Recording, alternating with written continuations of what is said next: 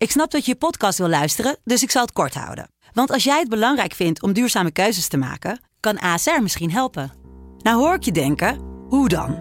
Nou, bijvoorbeeld bij het duurzaam herstellen van schade. Of de premies die we beleggen volgens ons duurzaam beleggingsbeleid. Dat bepaalt waar we wel en juist niet in investeren. Wil je meer weten over welke duurzame keuzes ASR maakt? Ga dan naar asr.nl/duurzame keuzes. ASR doet het. Zo, dan kan je nu lekker naar je podcast luisteren.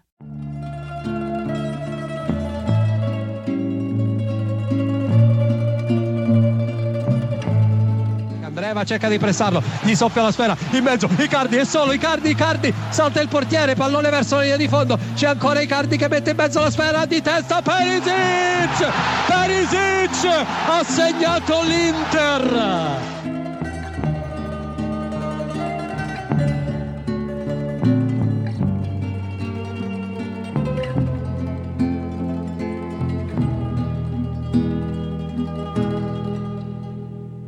Ja, het is vandaag donderdagmiddag en vandaag geen Sander Jonkman, maar ik ben er wel weer, Willem Haak. En we hebben weer een speciale gast, weliswaar allebei vanuit ons eigen huis. En ik neem vandaag op met Michele Santoni, oud-trainer van, onder meer trainer geweest bij Ajax, gewerkt bij Livorno, Cesena, Lazio, gewerkt onder Frank de Boer bij Inter en ook nog een tijdje bij Cagliari. Ook nog hoofdtrainer geweest bij Almere City. En dan heb ik het wel zo'n beetje, toch, Michele? Ja, dat was het een beetje. Ja. Gelukkig. Hoe breng jij je dagen nu een beetje door, nu thuis? Sporten en achter mijn laptop. En nu heb je de tijd om dingen te doen waar je tijdens het seizoen minder tijd voor hebt. Dus heel veel lezen, heel veel updaten, heel veel wedstrijden terugkijken. Spelers scouten ook? Ook. Oké, en dat is allemaal met internetprogrammaatjes, neem ik aan. Ja, gelukkig heb ik in het verleden, met name bij Ajax, wel heel veel geïnvesteerd in deze soort technologie. Ik heb heel veel vrienden gemaakt, waardoor ik het, al heb ik geen club, momenteel mag ik het allemaal blijven gebruiken. En hoe zag je leven eigenlijk voor de quarantaineperiode hier in Nederland eruit? Ook nog steeds veel scouten, want dit jaar jammer genoeg niet echt aan het werk geweest. Alleen dan wel op locatie, dus ik was zelf aan het reizen, heel veel naar stadions. Ik zat toevallig met David Ent, heel veel heb ik even wedstrijden gekeken. Maar toevallig te tellen, ik had volgens mij alleen in 2020 al iets van 42 wedstrijden gezien voordat het lokaal kwam. Dus, doe maar. Ja. En dat allemaal wel in het stadion, niet vanaf je laptop. Nee, allemaal vanuit locatie. En ik zag ook dat je nog trainingen geeft, wel gasttrainingen. Natuurlijk even wat research gedaan en we zag opeens iets langskomen dat je bij Parma onder 16 de Nederlandse school overbracht. Ja, in Italië word ik wel heel veel gevraagd. Ik doe het wel ietsjes minder dan in het verleden.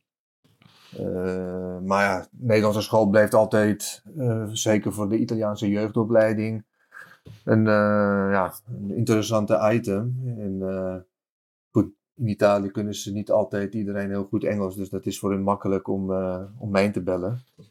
Want dan kan ik het heel makkelijk in het Italiaans ook gaan vertellen. Ja, en dat is dan vooral de focus echt op die 4-3-3 die je bij Ajax geleerd krijgt normaal gesproken. Ja. Wat eigenlijk de KNVB, eigenlijk Nederlandse voetbalwezen, gewoon aanvallend, hoog druk, echte buitenspelers. Ja, en daar staan ze wel allemaal voor open dan? Oh, dat is wel typisch Italiaans hoor. De Italiaanse trainers zijn wel leergierig. Ik heb ook in de tijd dat ik bij Ajax zat, heb ik heel veel trainers zien langskomen. Dat is voor hun een manier om te updaten, op bezoek gaan bij andere clubs en kijken hoe het, wat er daar gebeurt.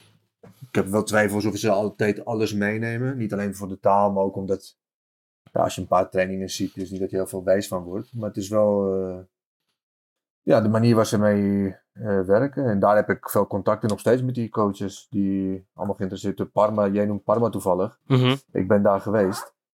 Hoofdjeugdopleider is toevallig een hele goede vriend van me. Maar ik heb ook het omgekeerd. Ik heb hem hier naartoe uitgenodigd. En dan zijn we toen bij AZ, bij PSV langs geweest en bij Genk. Dit was eind november of zoiets, oktober, november van 2019.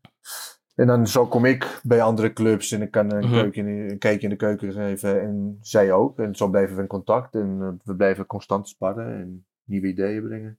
En zie je dat dan ook terugkomen in de Italiaanse jeugdopleidingen? Dat er wel aanvallend wordt gespeeld, 4-3-3. En dat er toch meer op een focus is op techniek, steeds meer door de jaren heen misschien? Zeker.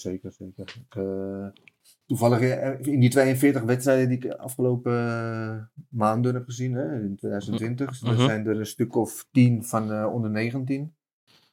Van Primavera in Italië. Ja. En dat is, het is wel veranderd. Ik noem maar één club, Atalanta. Ja. Als je die onder 19 ziet spelen, ja, dan hoeven zij niet naar Nederland te komen om hier te leren hoe je het moet doen. De onder 19 van Atalanta is buiten categorie. Dus... En die hebben ook echt een eigen opleidingssysteem, een eigen plan. En zou je dat kunnen vergelijken met de school die bij Ajax wordt doorgevoerd? Dus de Cruyffiaanse ideeën waarop ze focussen op individuele kwaliteit, individuele ontwikkelingen en niet op het winnen zelf? Zeker, alleen er valt in Italië nog steeds wel een balans toch naar tactisch. Waardoor het bij Atalanta dus allemaal goed valt. En daardoor ze altijd alles winnen de afgelopen jaren. Dus een speler bij Atalanta vind ik volwassener dan een speler onder 19 in Nederland algemeen. Alleen daar, technisch komen ze misschien niet zoveel creativiteit als hier. Maar dat zijn ze ook een beetje aan het inhalen. Ik noemde net Parma. Als je gaat zien hoe Parma georganiseerd is qua jeugdopleiding, is ook hoog niveau. Het enige nadeel van Parma is dat ze nog steeds problemen, dat ze nog steeds overheen moeten over die faillissement van 4 jaar geleden. Ja. Waardoor in de leeftijden onder 19, 18, 17, 16 niet veel over was gebleven van toen.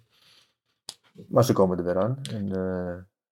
Het verschil is dat ze wel ten opzichte van Nederland wel openstaan en ze proberen overal vandaan iets te pikken. Ik was toen gast bij Parma, maar een week voor mij was de oude directeur van de academie van Barcelona.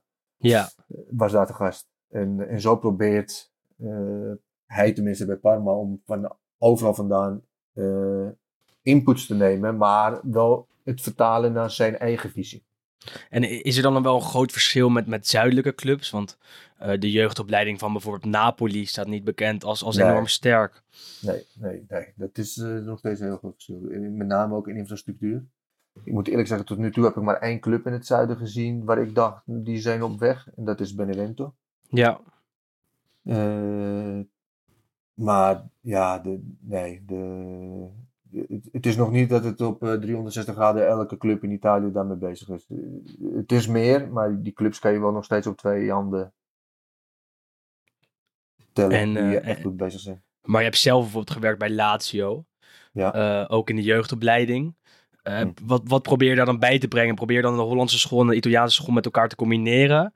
Of probeer je toch het Nederlandse voetbalidee daarover te brengen? Je probeert een mix te vinden tussen de structuur van de Nederlandse school en de mentaliteit van de Italiaanse voetbal. En als je dat op dezelfde hoogte kan brengen, dan kan je goede resultaten halen. Dus dat is een combinatie van tactische training, technische training en... Kijk, in een hele jeugdopleiding, je moet net het balans vinden in de verschillende leeftijdscategorieën. Hoe ver kan je tactisch aan de slag gaan ten opzichte van technisch en daar een balans vinden. In Italië is vaak de balans meer naar tactisch, ook met kleine kinderen. En in Nederland zijn we vaak heel erg op technisch gefocust. En daar moet je in Italië net een balans vinden. Ook omdat... als je gaat zien een onder 17 van een Atalanta of van een Roma of van een Juventus. Dat zijn teams die gewoon weten hoe ze moeten verdedigen. En, dus daar moet je wel voor klaarstaan. Je kan het niet doen omdat je denkt ik wil alleen op zijn Nederlandse manier trainen. Want daar werkt het niet. Dus er is nog wel degelijk een groot verschil tussen allebei de voetbalscholen dan. Zeker, maar dat zou je altijd hebben. Er is ook een groot verschil tussen de Spaanse school en de Nederlandse school. Allebei zijn heel erg succesvol. Maar bijvoorbeeld Frank de Boer werd toen trainer van Inter een aantal jaar geleden. Jij ging mee als videoanalist. Frank de Boer probeerde destijds de Nederlandse school toch wel te impliceren in het spel van Inter. 4-3-3 aanvallend. Maar dat werkte niet. Waardoor is het daar misgegaan, denk je? Is dat vooral tactisch of is dat echt een combinatie van allerlei factoren geweest destijds? Ja, het is een hele combinatie van heel veel factoren. Kijk, het is ook makkelijk gezegd dat we 4-3 wilden gaan spelen, maar de eerste wedstrijd spelen we tegen Kiev 3-5-2. Ja. Dus het grote probleem was dat we gewoon niet de tijd hebben gehad, maar niet in de zin van de 80 dagen. Hè? Maar ik denk dat het in de moderne voetbal, zeker als je een nieuwe trainer aanstelt met andere ideeën, taal en noem maar op, dat de voorbereiding noodzakelijk is. En die hebben wij niet gehad. Want de Boer werd aangesteld in augustus, toen Roberto Mancini boos was over het transferbeleid van de club. Ja, en toen hadden we 2 weken de tijd voor de eerste competitiewedstrijd. Waardoor onder moesten we ook nog een vriendschappelijke wedstrijd spelen tegen Celtic in Ierland. Met reis, alles erop en eraan. Ja, dat was niet ideaal. En een aantal nieuwe spelers door de neus gedrukt natuurlijk. Met João Mario en Gabriel Barbosa. Ja, dat hoort erbij bij die grote clubs. Alleen, kijk, het grote verschil is dat je bij Ajax weet je precies in welke positie hoe een Ajax-speler moet eruit zien. En de hele club weet dat. Van de scouting tot aan de materiaalmensen zelf. En dat is in Italië niet. Heel veel clubs hebben niet echt een identiteit. Het is aan de trainer om die te brengen. Ja, en als je in zo'n korte periode alles moet overbrengen. En overtuigen ook andere mensen. Ja, dan spelen veel meer politieke spelletjes in dat soort clubs. Ja, Inter had net een nieuwe eigenaar natuurlijk. Met Erik Tohier. En die wilde de Boer heel graag hebben. Maar vind je dat... Die was er al een tijdje hoor, Erik. Want die was al een aantal... Destijds toen was Soening net aangesteld natuurlijk. De Chinese eigenaars hadden ermee te maken. Ik kan me nog herinneren dat ik net bij Livorno tekende. En dan kwam er een grote agent. Dat was dus 2 jaar eerder. Zelfs 2,5 jaar eerder. Ja. Kwam een grote agent naar me toe en zei, ja, je hebt hier net getekend en over een week moet je alweer weg. Ik zei, zo moet ik alweer weg. Ja, want Tohier wil per se nu al Frank de Boer hebben. Ik zeg, ja, nou, ik hoor het wel. Het is uiteindelijk wel gebeurd, maar 2,5 jaar later. Nee, want Tohier had al een aantal jaar, gaf hij telkens in de Italiaanse pers aan inderdaad fan te zijn van de Boer. En jij werd toen snel gebeld om met hem mee te gaan naar Inter dus. Ja, ik denk dat Frank dacht ook, het is sowieso een grote stap van een heel goed werkende organisatie als Ajax naar het duisternis. Hè? Want logisch, als je moet invallen in de voorbereiding, het betekent toch dat het iets niet klopte. Ja, nieuwe taal, nieuwe cultuur. Ik had al 3 seizoenen daar gewerkt. Dus het was wel de bedoeling dat ik hem zou gaan helpen daar, met name met de communicatie ook. Vind je dat jullie te snel zijn weggestuurd? Ja, ik vind altijd als een trainer wordt weggestuurd dat het te vroeg is. Want uiteindelijk is altijd de trainer de pineut. Maar ja, 9 van de 10 keren denk ik dat het een wanbeleid is van wie boven de trainer aanstelt. Als jij zo'n trainer wil als Frank en je weet precies hoe Frank is, ja, dan moet je gewoon handelen met zijn manier van omgaan en met voetballen. En als jij een resultaat per se moet halen meteen vanaf dag 1, dan moet je een andere soort trainer hebben. Iemand die wel voor resultaat gaat. Met een minder project en meer een tussenpauze bedoel je dan? Ja, of korte termijn. Kijk maar wat ze nu hebben. Ja, met een nog dikker salaris. Iemand te proberen om kosten wat kost te laten winnen. Met Antonio Conte natuurlijk. Ja, die man is bekend alleen daarvoor. En als hij weggaat bij de club, hij laat niks achter. Nee, zeker met de spelers die ze nu halen. Ja, en dat is... en hij denkt ook niet altijd in het belang van de club. Maar hij denkt letterlijk in zijn eigen belang. En misschien is het wel goed in dat wereldje in Italië. Als je daar wil overleven en zo lang wil aan de top blijven. En dat is Frank niet. Frank is een trainer die uit de Nederlandse cultuur weer iets wil opbouwen. Hij wil iets achterlaten. En hij wil jonge spelers beter maken. Alleen dat was op dat moment het verkeerde plek. Maar denk je wel dat het voor een buitenlandse trainer met zo'n voetbalfilosofie mogelijk is om te slagen in Italië? Je zag natuurlijk in mindere mate bij Roma, waar Monchi ook niet hetzelfde traject wat betreft tactiek, maar wel met de jonge spelers beter maken, probeerde door te gaan als technisch directeur. En zijn plannen werden eigenlijk ook na een jaar afgeschoten. Ja, kijk, elke club heeft weer een eigen verhaal. Ik vind Van Monkie ook jammer, want het is wel een man die het bewezen heeft hoe het moet. En zeker vanuit business en scouten. Alleen dan kom je net bij Roma in het totale verkeerde moment. Want als je daar moet ruzie gaan maken met Totti en De Rossi, dan weet je al van tevoren dat je verloren bent. Ja, dan verlies je het van de clubcultuur. Ja, en de fans zijn daar belangrijk. En dan heb je niks te vertellen op een bepaald moment. Maar denk je wel dat het ergens in Italië mogelijk is om als, bijvoorbeeld Nederlander of misschien wel Spanjaard de Spaanse of Nederlandse voetbalcultuur over te brengen naar Italië? En daar een lange termijn visie neer te kunnen zetten? Ik denk dat als jij als prioriteit gaat zeggen dat je dat wil gaan doen, dat je altijd fout gaat maken. Je moet begrijpen dat je in een ander land gaat met totaal andere normen en waarden. En je moet gaan goed analyseren waar je wel dingen kan veranderen en verbeteren. En dan moet je een eigen identiteit, totaal een nieuwe identiteit daar gaan creëren. Want je hebt met zoveel mensen te maken die totaal andere normen en waarden hebben. En manier van trainen en manier van dingen beleven. Je kan iets meenemen, maar je moet ook hun in hun kracht houden. Maar hoe belangrijk is het dan bijvoorbeeld als je Italiaans kan en dat je je aanpast aan de Italiaanse cultuur? En dan niet per se de voetbalcultuur, maar echt de cultuur eromheen. En dat je dat laat zien? Ja, daar geef ik niet zoveel waarde aan. In de zin van, kijk maar, elke club zit er genoeg buitenlanders. Ik was niet eens zo lang geleden bij Sassuolo, dat wordt gewoon bijna Engels gesproken. Ja. En logisch, je moet het uiteindelijk wel Italiaans leren, meer voor jezelf. En voor de media? Ja, maar dat is weer het verhaal. De media is altijd zo goed om het te draaien wanneer het zo goed is. Als Schumacher, toen bij Ferrari, hebben ze 7 jaar lang naar gezeurd dat hij nooit Italiaans heeft willen leren. Dat vonden ze schandalig. En toen Frank na 2 maanden al begon interviews in Italiaans te geven, was het ook niet goed, want hij sprak het nog niet goed genoeg. Een soort mengeling met Spaans, inderdaad. Ja, weet je, dan is het... Kijk, als ze willen slecht over je zeggen, dan zullen ze altijd slecht over je zeggen. En ze zullen altijd iets vinden. Ja. En het enige wat je moet wel rekening houden in Italië is, het resultaat is heilig. En het is overal in de voetballerij, maar ik denk in Italië met mate ietsjes meer dan in Nederland. In Nederland kan je vaak nog je verstoppen onder de goede prestatie, goed voetbal, je jeugd laten ontwikkelen.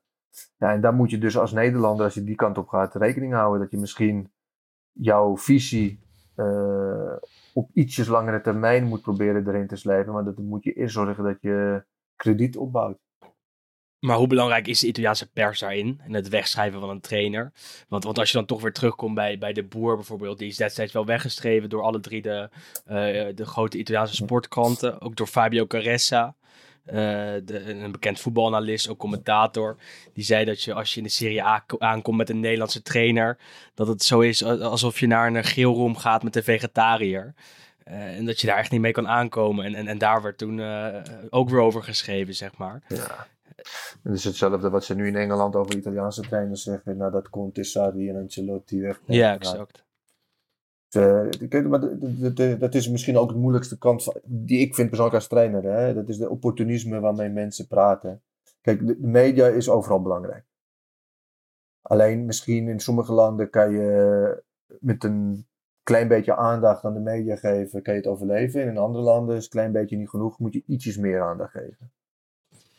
Ja, dat hoort erbij. Ik heb het bij Ajax toen meegemaakt. Daar was Martin bijvoorbeeld, fantastisch met de media. En in Nederland had Frank misschien dat minder nodig, omdat hij zijn voetballerstatus genoeg was. En die voetbalstatus was in Italië toch minder, omdat hij nooit daar gevoetbald heeft. Ja. En ja, nogmaals, de politiek is heel anders. En ook de relatie met de directie is anders. In Italië gaat de technisch directeur bij sommige teams gewoon mee op de bank. Bij Lazio bijvoorbeeld, toch? Ja, ik overal naartoe. Maar ook, ik heb bij Cesena heb ik wel eens op de bank met Fuschi gezeten. En met Capozuca bij Livorno. Nou, bij Inter niet. Alhoewel, misschien Die waren nooit in één Italië. keer. Met Ausilio Nee, misschien. Ausilio is misschien 1 keertje Ausilio. Kan me niet goed herinneren. Maar ik denk misschien dat Ausilio 1 keertje op de bank heeft gezeten. En waarom doen ze dat dan? Om zelf toch nog enigszins invloed op het resultaat uit te oefenen? Ja, denken ze. En het is gewoon een gewoonte. En in Nederland heb ik in die 4 jaar bij Ajax heb ik nooit de technische directeur gezien. Dan moest je echt naar zijn kantoor toe lopen om hem tegen te komen. Ja. Dus die verhoudingen zijn gewoon totaal anders ten opzichte van Nederland. Heb je daar dan zelf ook last van gehad of zelf mee te maken gehad toen je daar bijvoorbeeld bij Cagliari assistent-trainer was? Dat je merkt dat het bestuur daar echt een enorme invloed heeft op het dagelijkse voetballeven? Oh ja, maar ook omdat we moeten niet vergeten dat veel clubs daar zijn gewoon het spelgoed van rijke mensen. Dus waardoor iets wat een goede plan is of wat neergelegd wordt opgebouwd in eerste instantie misschien met de goede bedoelingen, kan binnen 2 maanden overhoop gegooid worden, weer terugkomen op de resultaten. En dat komt omdat vaak de verwachtingen zijn gewoon krom en niet realistisch. Ja, dus dan verwachten ze ook direct resultaten. Bijvoorbeeld bij een club zoals Genoa, waarbij Preziosi al jarenlang de eigenaar is, de beste spelers telkens verkoopt en toch telkens resultaten van zijn trainer verwacht. Ja, en denkt ik koop jou voor 3 spelers, dus dan moet je het gaan doen. Weet je, ja, ik zie het al voor me bij Genoa. Ja, ik heb Schöne van Ajax gehaald Ja. en nu moeten we voor de Champions League gaan. Ja, zo werkt het niet. En zeker niet als je daarna ook nog drie verschillende trainers aanstelt met totaal 3 verschillende manieren van voetballen. Maar is het voor zulke soort spelers ook moeilijk om te aarden in Italië dan? Ik noem een Schöne, een misschien Eriksen die bij Inter tegenwoordig zit. Nogmaals terugkomen, de enige die het fantastisch doen toevallig bij 1 club. Atalanta. Ja. En daar hebben ze wel een goede beleid. Een goed idee hoe het moet gevoetbald worden. En je ziet dat die spelers langzamerhand ingebracht worden en dat ze het wel gaan doen. Is dat de meest rustige club van Italië ook, op bestuurlijk niveau? Ja, ik zou normaal gesproken nu ook wel Parma en Sassuolo erbij zetten. Sassuolo misschien nu eventjes minder door de overleden van Squincy. De president.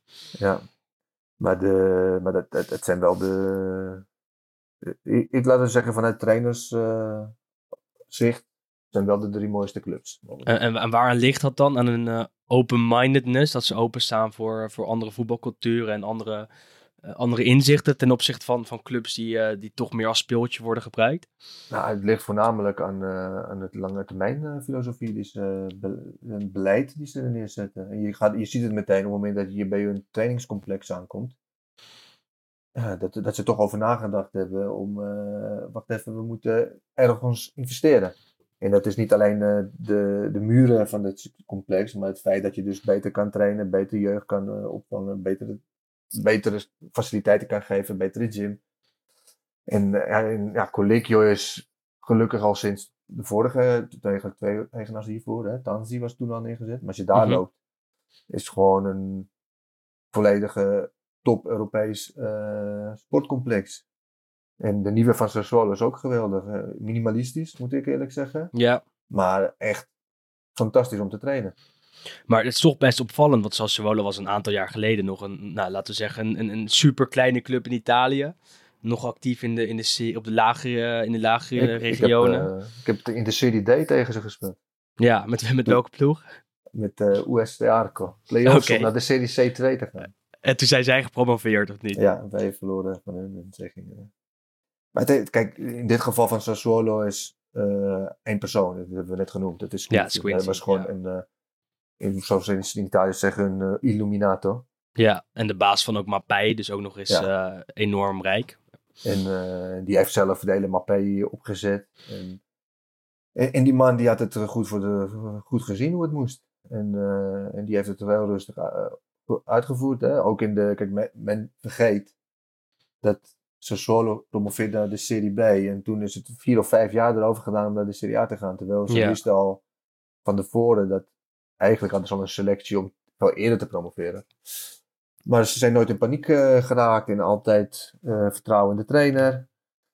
En jeugd altijd gehad, goede spelers, geïnvesteerd in de jeugdopleiding, in infrastructuur. In samenwerkingsverbanden ook.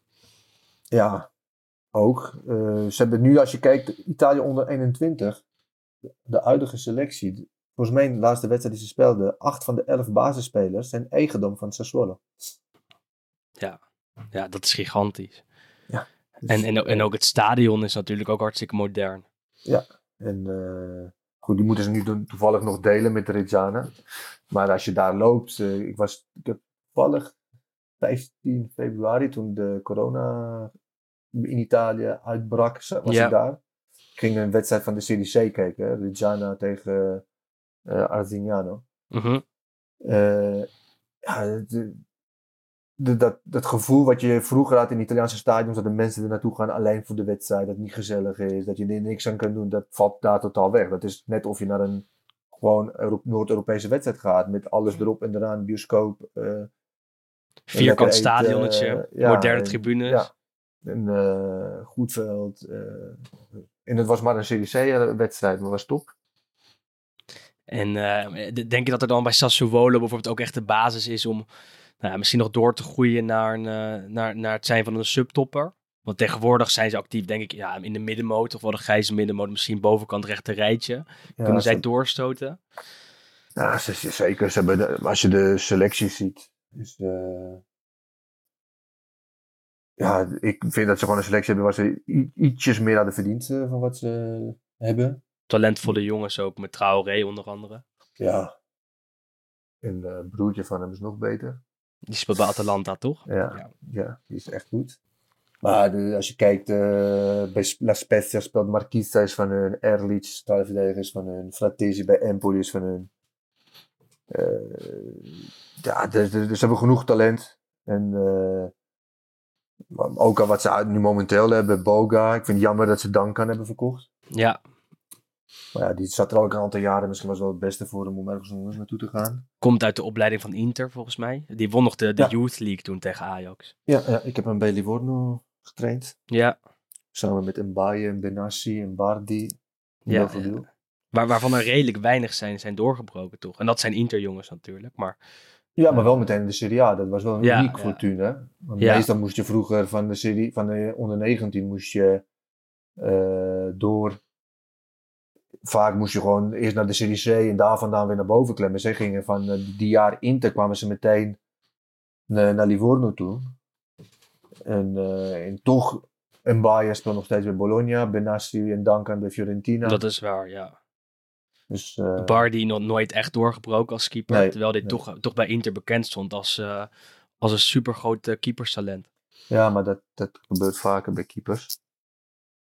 En of andere reden kregen ze toch een bepaalde volwassenheid ietsjes later dan andere voetballers. Want ik heb ook met Leali bij Cesena gewerkt. Nou, dat was de toptalent van Juventus. Ja. Die heeft het ook niet gered. Toen we bij Inter werd het genoemd dat Radu de opvolger van Handanovic moest worden. Kan nog steeds natuurlijk wel. Zou kunnen, maar hij is ook niet basis bij Parma. Nee, en hiervoor bij Genoa natuurlijk op de bank beland, omdat Perin terugkwam. Ja. Dus. Maar is het dan moeilijk voor een talent in Italië om door te breken, omdat er geen springplank is naar de Serie A? Zoals in Nederland er wel is met jong Ajax, jong PSV, jong AZ. Ik geloof er heel erg in. En Juventus heeft het geprobeerd. Alleen het probleem van Italië, het moet allemaal meteen. En dat lukt nog niet. En in de andere clubs zijn erg zwaar tegen in de Serie C. Dus ik zie het ook heel moeilijk dat een andere... Ik hoor wel nu dat Fiorentina wil de tweede elftal weer gaan proberen in te schrijven. Ja. Dus we moeten het ook nog allemaal gaan zien hoe het eruit gaat zien na deze crisis. Maar het is ook de enige. En wat ik niet begreep is dat als jij de rechten om je in te schrijven in de Serie C misschien 2 ton is of zo. Mm-hmm. Voor een onder 23 elftal is 1,2 miljoen. Dus de Italiaanse voetbalbond houdt het ook tegen op een of andere manier. Ja, nou niet de Italiaanse voetbalbond, maar de Lega di Serie C die houdt het tegen. Ja.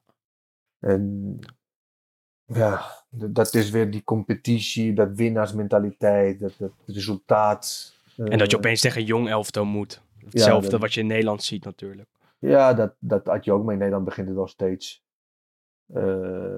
steeds minder te worden. En ook omdat in de eerste jaren moesten jong Ajax en PSV speelden voor de laatste 3 posities. En tegenwoordig wordt jong Ajax gewoon kampioen. Ja. Dus dat...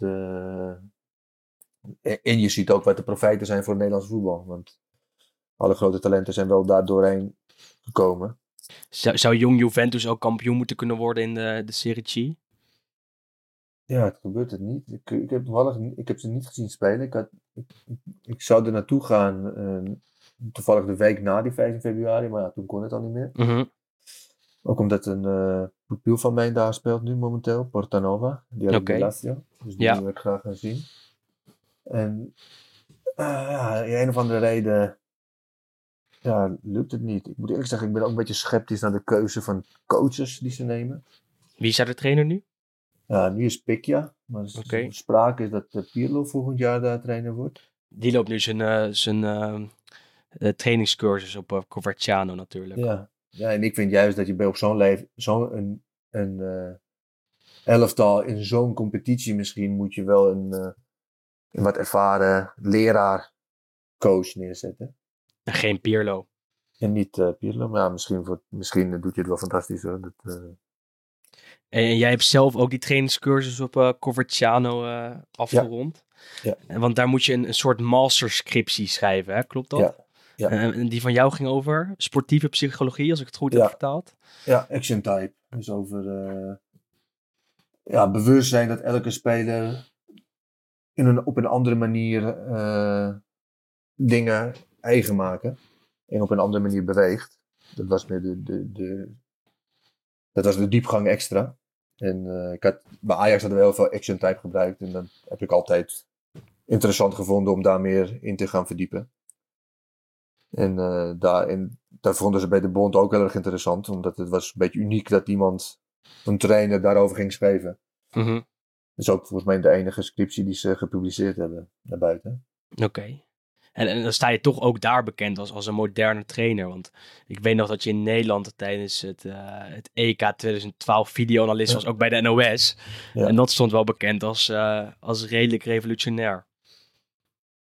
Ja, dat is wel mijn geluk geweest omdat ik bij Ajax terecht kwam. En ik zat bij een organisatie die dat nodig had en dat mogelijk maakte. Hè. Dus dat was ook een beetje een verzoek van de club. En gelukkig was ik degene die het mocht uitvoeren. En goed, in de technologie zit wel in mijn aard. Ik ben altijd informatica gestudeerd. En ik vind ook als jij... Kijk, je moet de juiste woorden vinden om het duidelijk te maken.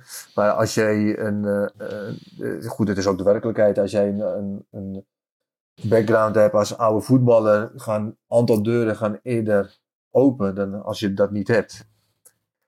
En dan moet je proberen andere eigenschappen eigen te maken om daar toch boven de rest uit te steken. En dat was in mijn geval voor mij zeker innovatief en open-minded zijn naar andere mogelijkheden dan wat iedereen doet. Zo sta je bekend als een soort van concepttrainer natuurlijk, wat we hier in Nederland zo noemen. Ik vind het wel een mooier woord. De laatste keer zeiden ze tegen mijn laptoptrainer. Ja, net zoals met journalisten. De nieuwe journalisten worden zolderkamerjournalisten genoemd. Ja, okay. Dat is ook niet per se positief. Maar dat gebruik je dus ook wel in je of gebruikte, want nu heb je natuurlijk geen club, in je dagelijkse werk bij voetbalclubs. Zeker, maar zeker. Maar dat helpt mij ook om een betere trainer te worden. Ik heb heel veel discussies ook met mijn inspanningfysiologen, waar ik ook noodzakelijk vond om heel veel van te weten, om mijn training aan te passen. En dankzij de nieuwe methodes, dan kan je veel meer dieper in de materie gaan. Als je alles kan meten wat je vroeger niet kon. Dat is gigantisch natuurlijk. Ja, verandert ook je manier van trainen. Een voorbeeld wordt in Nederland daarvoor genoemd. Ja, de KNVB geeft het verrijen methode aan. Ja. En het is een ideale methode op het moment dat je niet kan meten. Maar op het moment dat ik wel kan meten en ik weet precies wat ik aan het trainen ben, ja, dat valt zo'n model valt wel, vind ik persoonlijk, op plan B. Want je kan veel specifieker nu gaan trainen. Dus gebruik je bij Almere City ook je eigen methodes dan? Ja. zeker. Ja, exact. En zijn ook zulke soort trainers in Italië die toch redelijk open-minded zijn en hun eigen inzichten echt meer gebruiken dan voorheen. Want bijvoorbeeld, we hadden het net even over Sassuolo. Een trainer die bekend staat om die inzichten is misschien wel de Zerbi. Daar heb ik mijn master mee gedaan. Oké, dat wist ik niet. Van me. Ja. Daarom was ik ook bij Sassuolo in oktober. Oké. Nou, kijk, Robbie is... ik noem hem de Guardiola van Italië een beetje. Ja. Omdat hij met Guardiola gevoetbald heeft. Bij Brescia. Bij Brescia, ja. En daar heeft hij veel inputs gekregen. Zeker op tactisch en hoe hij wil dat zijn team zich manifesteert, is hij zeker vooruitstrevend. Hij is meer Italiaans in de pedagogische manier. Maar bijvoorbeeld, hij maakt fantastisch gebruik van de Mappé-lab. Ja. En dat is wel een groot verschil met Nederland. Ik begint ook in Nederland hoor. Moet ik zeggen, de rol van de inspanningfysioloog begint in het Nederlands voetbal ook belangrijker te worden. Maar in Italië is al jaren sinds Pincolini bij Sacchi, dat je kan niet beginnen te trainen als je niet bij een professor. Ja, als je niet een professor. Dus in Italië noemen ze hem echt de prof. Mm-hmm. De spelers, als je die niet hebt. En bij Cagliari hadden we er 3. En bij Sassuolo lopen ze met z'n 5. En dat zijn eigenlijk middenmotors in Italië. Ja. Bij Inter hadden we toen Alessandro Schoenaker meegenomen uit Nederland. Maar er liepen er nog 3 rond van de club zelf. En daar wordt dus veel meer accent gegeven naar de manier van werken. Is het dan ook een reden dat oudere spelers het langer volhouden in Italië? Dat er meer focus ligt op hun lichaam, inspanningen en dat het meer wordt gemeten? Ja, er wordt sowieso veel... nogmaals, we zitten nu een beetje in een transactiemomentje. Maar laten we zeggen 4-5 jaar geleden werd daardoor wel veel meer individueel getraind. Hè? Omdat zo'n inspanningfysioloog die had de beste kennis om ook zonder de bal 1-op-1 met die jongens aan de gang te gaan. De gym wordt in Italië al jaren veel meer gebruikt dan in Nederland. En nogmaals, het is hier ook aan het veranderen, want ik ben ook bij Heracles langs geweest kijken en daar wordt het ook heel goed gedaan. En bij Almere had ik ook op een bepaald moment 2 inspanningfysiologen. Want ik vond er eentje niet genoeg. Mm-hmm. En je moet ook veel meer... Uiteindelijk moet je wel... Het voetbal is 11 tegen 11. Je moet een team van maken. Maar fysiek, iedereen is anders. Dus je moet steeds meer individualiseren in je trainingen. En daar heb je kennis voor nodig. En hoe goed de opleidingen zijn van de KNVB of van de VGG, noem maar op, elke bond die je kan verzinnen. Ja, je zult never nooit vanuit die hoek zo goed kunnen zijn als iemand die bewegingwetenschap heeft gestudeerd. Maar kan zo'n Matthijs de Ligt, die maakte de overstap van Ajax naar Juventus. Mm-hmm. Kan hij daar dan profijt uit halen? Dat hij in Turijn anders wordt getraind, veel meer op zijn lichaam, op een andere manier toch die focus wordt verlegd? Zeker, en ook verdedigend. Dat zijn een beetje de 2 aspecten waar ze het meeste mee bezig zijn. Maar nogmaals, Matthijs komt ook van Ajax. Hè. We moeten ook nooit vergeten dat Ajax is niet de enige club in Nederland. Ajax heeft de middelen en die hebben ook de laatste jaren heel veel, toch zijn veel meer richting dat Europese top gegaan. Ja. Als je nu kijkt hoe de performance afdeling van Ajax georganiseerd is, heeft niks minder dan een Europese topclub. Maar dat was niet zo 10 jaar geleden. Toen jij er werkte. Ja, en dat was in Italië. Daarvoor was het in Italië en Engeland wel al zo gaande. Maar had jij verwacht dat... kijk, de Ligt heeft aan het begin iets wat moeilijkheden gehad misschien in Italië. Ja. Of tenminste, dat werd zo neergezet. Had je dat verwacht? Zeker. Maar ik had ook gezegd dat het was de beste manier om hem completer te maken. En ik wist dat hij wel problemen zou hebben, omdat het verdedigen is heel anders. Op welke manier? Ja, kijk, Matthijs is een fantastische verdediger als je het individueel kijkt. 1-op-1, omdat hij sterk is, snel, hij is goed aan de bal. Hij heeft alle potentie om de top te halen. Ja. Dat zag iedereen, dat ben ik de enige die dat zegt. Alleen als je naar Italië gaat, is het verdedigen is niet meer... je moet zorgen dat je man uitgeschakeld is. Dan moet je echt gaan staan in in een verdedigende linie, wat we in Italië reparto difensivo noemen. En daar komen totaal nieuwe regels bij. Zeker als je puur in de zone gaat spelen.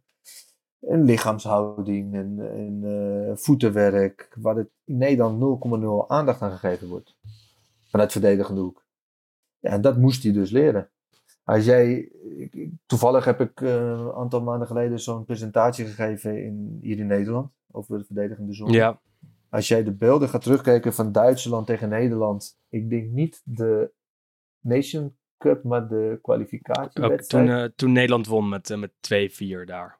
Nee, volgens mij toen ze verloren met 3-2. Oké, ze wel terugkwamen. Die thuis in Amsterdam. Ja.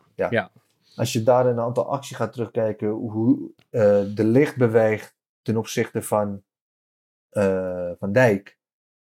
Ja, dat is niet een goed georganiseerde verdediging die in de zone verdedigt. En dat wordt in Nederland minder aandacht aan gegeven. En niet in Italië. Maar is de licht daar wel uitgekomen, vind je, de afgelopen maanden? Want hij is toch basisspeler geworden. Ook met wat geluk misschien. Chiellini geblesseerd, Demiral geblesseerd uitgevallen tegen Roma. Ja, maar goed, dat betekent dat de jongen zich nooit... zich constant is blijven trainen, constant is blijven leren. En op het moment dat hij weer de kans heeft gekregen...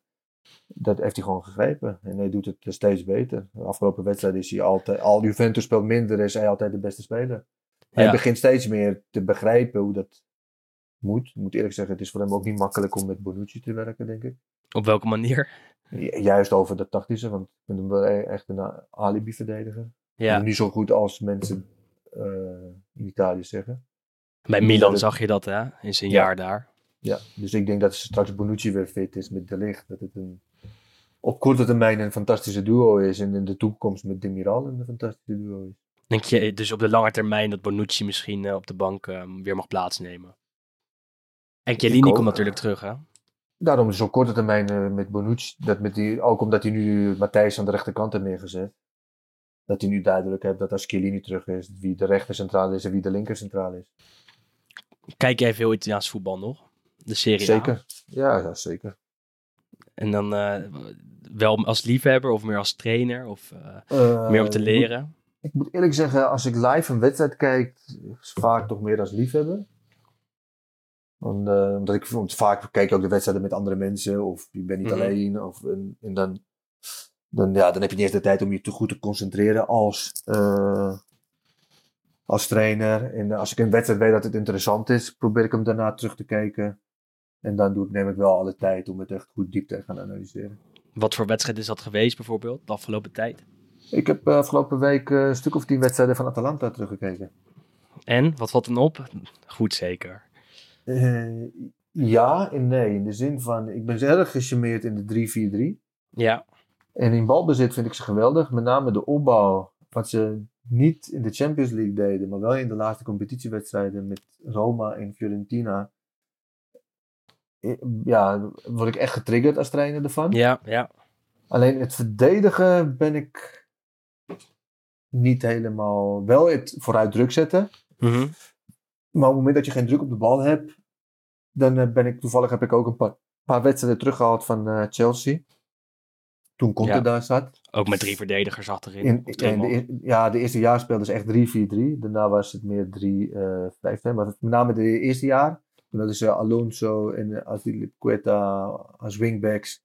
Fabregas met Kanté op het middenveld. En dan Pedro en Diego Costa en Hazard voorin. Ja.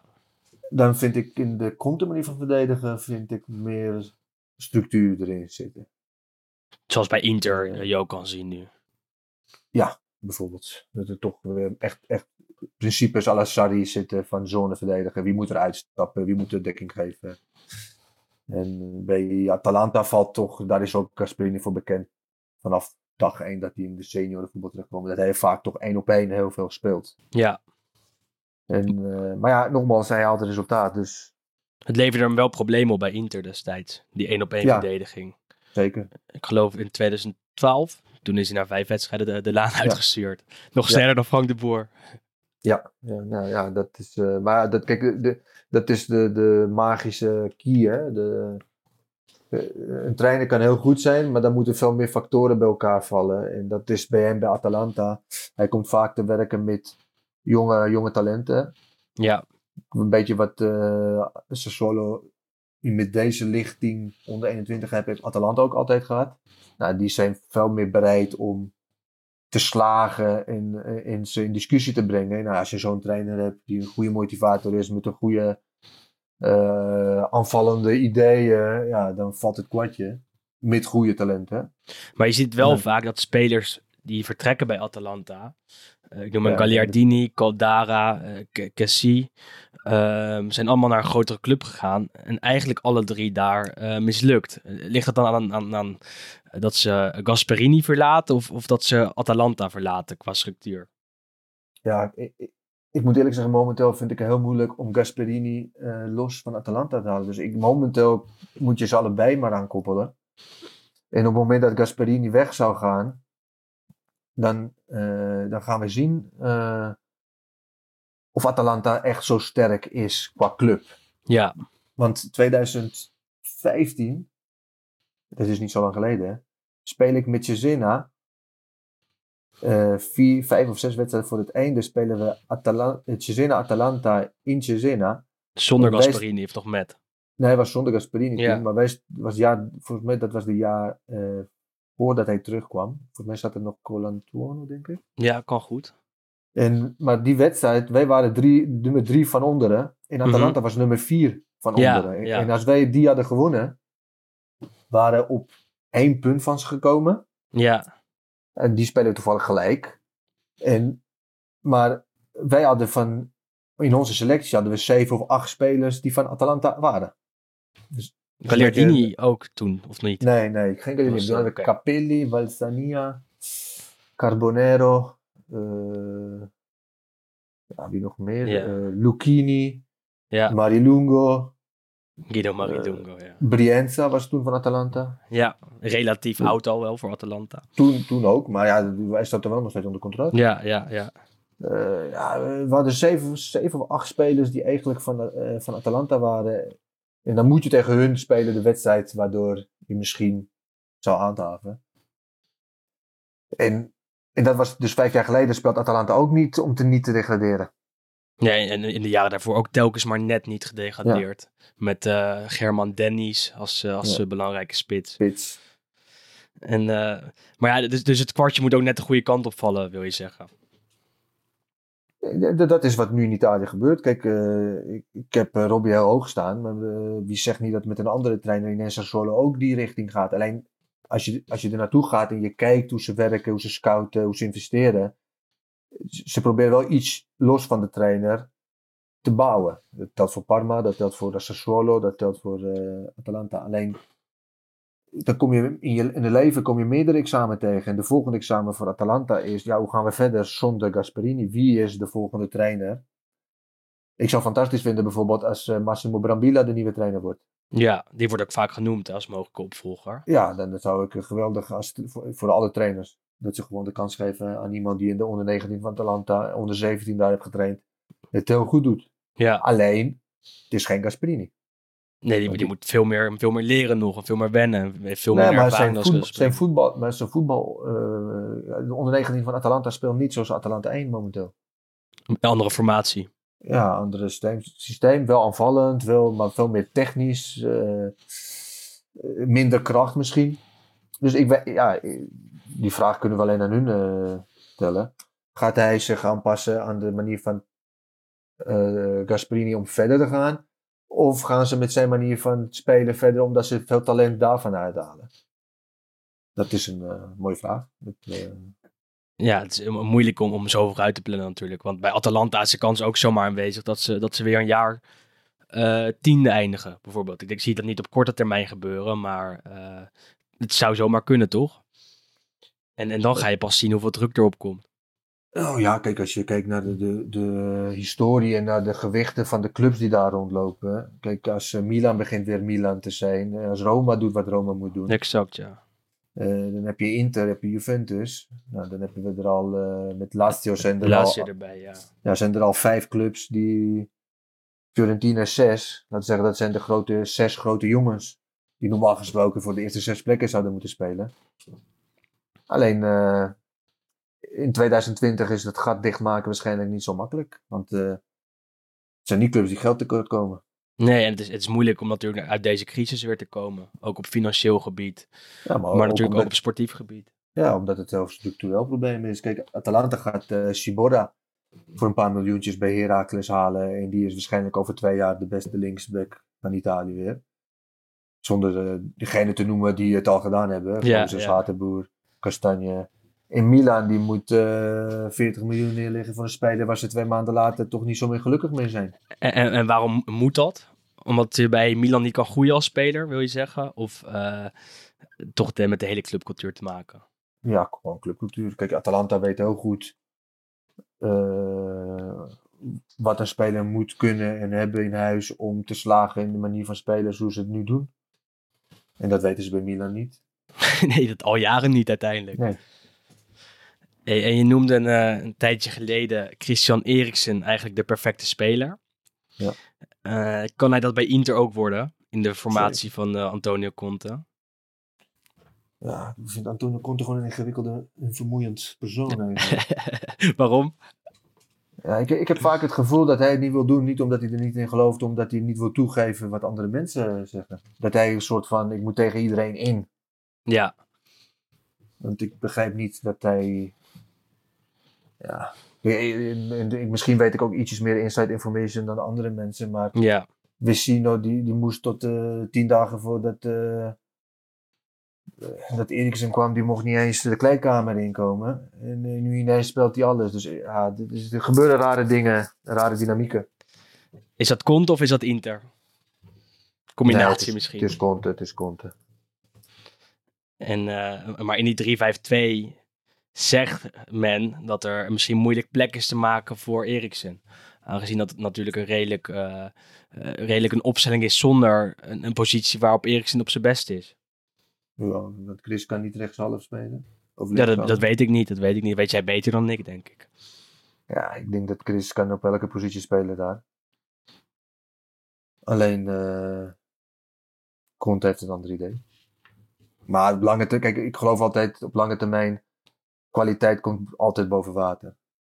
En hij heeft het ook laten zien, want die wedstrijden waar hij wel mocht spelen in de Europa League speelt hij weer fantastisch. Scoort hij zelfs. Ja, dus vrij trap tegen Milan, tegen de lat. Ja. Alleen misschien Conte vraagt en wil... Kijk, ik weet wel dat Conte heel hard traint. Echt heel hard. En dat is misschien Chris niet zo gewend. Mm-hmm. Dus laten we allebei aan Conte en aan Chris een beetje de tijd geven. Zie jij Conte als een beperkte trainer? Dat is namelijk, hij speelt altijd in één formatie. Altijd in de 3-5-2. En dat is wel een verwijt dat hem vaak wordt gemaakt. Ja, ik hou niet van de woord beperkt. Het is een training met een idealite, met een eigen idee van voetbal. En als ik daarin een beperking moet zien, is dat hij zich niet makkelijk kan aanpassen aan de kwaliteit van zijn spelers. Maar ja, hij heeft nu de kracht om de spelers te gaan halen die wel precies passen in zijn manier van spelen. Dus het is gewoon uiteindelijk het is een trainer voor specifieke clubs. Omdat waar hij gaat, wint hij. Ja, dat kan je niet bij elke trainer noemen. Hij gaat naar Chelsea, wint hij. Hij gaat naar Juventus, met Juventus heeft hij gewonnen. Ja. En nu bij Inter... Nog niet, maar hij was er wel dichtbij. Maar nu staat Juve er nog boven. En ook daar is wel eens kritiek op de trainer. Lazio staat er natuurlijk ook boven. Maar bij Juve is er wel eens kritiek op Sarri. Dat hij ze nog niet op een Sarriaanse manier laat spelen. Is dat dan ook een mismatch misschien qua club en trainer? Of ook misschien een ongelukkiger huwelijk? Het is een huwelijk die vraagt om aan te gewerkt te worden. Kijk, je komt na heel veel jaren met een trainer die wel heel anders is dan Sarri. Dan Allegri. Die trainer heeft uiteindelijk heel goed gedaan. Moeten we niet vergeten dat hij in die jaren ook heel veel kritiek over zijn heeft gehad. Maar zeker aan het begin. Gewonnen. Ze wilden hem niet hebben bij Juve, Allegri. Ja, dat zeker aan het begin omdat hij van Milan kwam. En hij moest ook invallen. Hè. Was toen ook zo'n situatie als wij met Mancini bij Inter hebben gemaakt. Hè. Conte die ging ineens weg. Boos omdat er geen aankopen kwamen. Ja, dus was Maar goed, in die 7 jaren waar hij alles heeft gewonnen, of 6 jaar dat hij alles heeft gewonnen, zijn er ook daartussenin jaren geweest waar hij genoeg kritiek heeft gehad. Want blijkt dus dat als je 2 keer de Champions League finale haalt in 3 jaar, ben je ook niet een goede trainer volgens de mensen. Ja, en door Ajax wordt uitgeschakeld, waar veel kritiek op was. Ja, maar ja, dit zal altijd blijven. En, maar het is wel een trainer met een totale andere manier van werken dan Sarri. Ja. En dus binnen een organisatie denk ik dat het wel veel weerstand kan creëren in eerste instantie.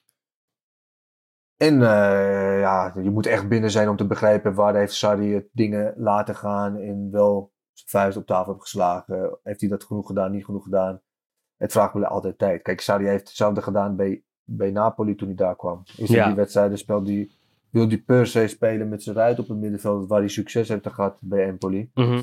En dat kon niet bij de club waar een trainer daarvoor was met weer een totale andere manier van werken. En met een beleid spelers gehaald voor dat manier. En daar heeft hij zich wel aangepast. En daar heeft hij het ineens een fantastisch team in elkaar gezet. Ja, tweede geworden. Bijna kampioen. Ja, maar qua voetbal denk ik wel samen met City jarenlang het mooiste voetbal van Europa. Zeker. En nu moet hij dat ook bij Juventus doen. Maar is het mogelijk met het middenveld? Ik denk het wel. Alleen hij moet wel de tijd krijgen. En misschien... Kijk, ik weet niet tot hoe ver die aankopen via hem zijn gekomen. Hè? Want hij werd ook te laat aangesteld. En misschien heeft hij een tweede seizoen nodig.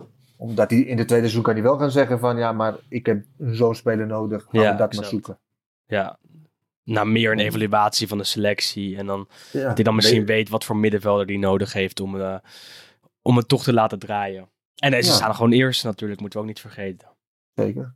En nog niet uitgeschakeld in de Champions League. Nog niet. Als die wedstrijd nog gespeeld gaat worden. Ze staan natuurlijk 1-0 achter tegen Lyon. Ja. En wat zijn jouw eigen ambities? Ooit wel weer in Italië aan de slag? Of voorlopig toch op de Nederlandse markt richten? Nou, ik hou de deur open voor allebei. Moet ik zeggen, tot een paar maanden geleden hield ik de deur open voor meerdere landen. Nu met die coronacrisis.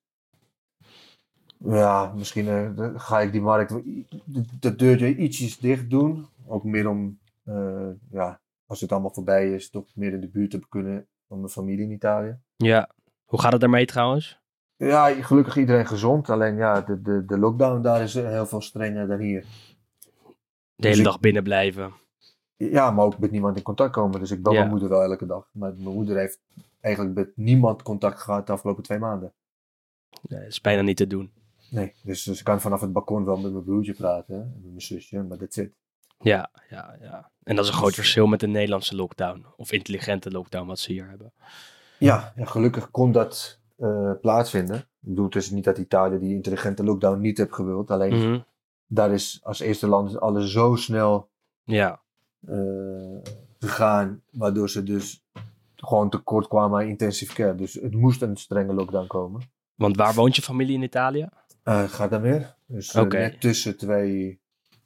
brandhaarden. Ja, brandhaarden.